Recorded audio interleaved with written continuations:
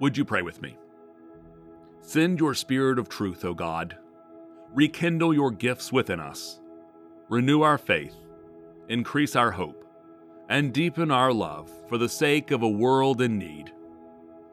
Faithful to your word, O God, draw near to all who call on you. Through Jesus Christ, our Savior and Lord, to whom with you and the Holy Spirit be honor and glory forever. Amen.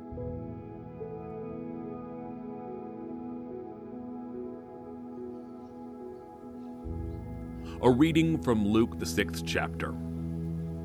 Jesus said, "But I say to you that listen, love your enemies, do good to those who hate you, bless those who curse you, pray for those who abuse you.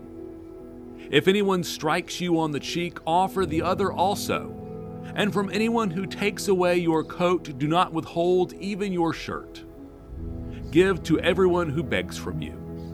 And if anyone takes away your goods, do not ask for them again. Do to others as you would have them do to you. If you love those who love you, what credit is that to you? For even the sinners love those who love them. If you do good to those who do good to you, what credit is that to you? For even sinners do the same. If you lend to those from whom you hope to receive, what credit is that to you? Even sinners lend to sinners to receive as much again. But love your enemies. Do good and lend, expecting nothing in return.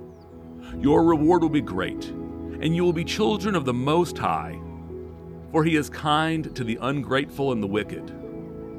Be merciful, just as your Father is merciful. Do not judge, and you will not be judged. Do not condemn, and you will not be condemned. Forgive, and you will be forgiven. Give, and it will be given to you. A good measure, pressed down, shaken together, running over, will be put into your lap. For the measure you give will be the measure you get back."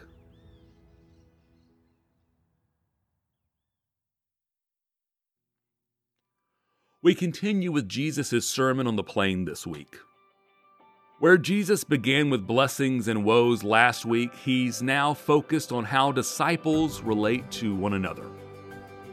What credit is that to you? He rhetorically asks 3 times. It's an interesting phrase that stands out with its repetition. In our own context, credit is a financial concept. It's a way we measure our financial health. Have lines of credit? Pay your bills on time, keep your debt low, and you've got a good credit score. On the other hand, neglect your bills and run up debt, and your credit score will likely be on life support.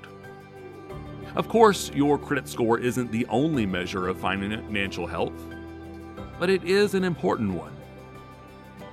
There are several metrics we use to understand our overall health and well-being and to see how they're doing. The number on the scale, the calories in versus out, the amount of screen time, how many hours we sleep, all these and more are metrics like our credit that work together to indicate our current level of health. This can be touchy stuff. Ask someone how much they weigh, what their credit score is, or even how much sleep they're getting, and you're likely to touch a nerve. That stuff is private and none of our business, they'll remind the asker with no small bit of indignation in their voice. Then again, even discussing these matters with professionals like a physician or a financial advisor can be fraught with tension. Why is it that we get uncomfortable with discussing these metrics and others like them? It could be that they reveal the void between who we like to think we are versus who we really are. Scripture tells us that if we say we have no sin, we deceive ourselves. Well, friends, we like to deceive ourselves. Jesus shows us today that alongside the numbers tied to our credit and the scale, there's another metric that indicates our health, specifically our spiritual health. How we relate to others. Christianity is a relational practice. It's all about relating to God and one another. and they can't be separated. How you treat your enemies and your friends has a direct correlation on how you love God. Likewise, how you care for the needy and the well-to-do shows how you care for God. Jesus shows us a metric today by which we can gauge our spiritual progress. How we relate to and treat others is that metric. What's great about metrics is that they never really are a finish line. They just show you how you are doing today and how you can improve for tomorrow.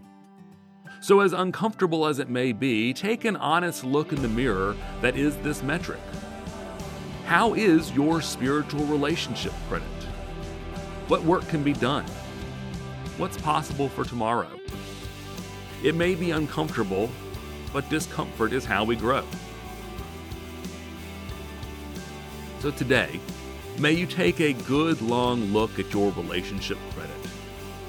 May you embrace the discomfort and welcome it as an opportunity not to beat yourself up, but rather to grow more fully into the person Jesus created you to be.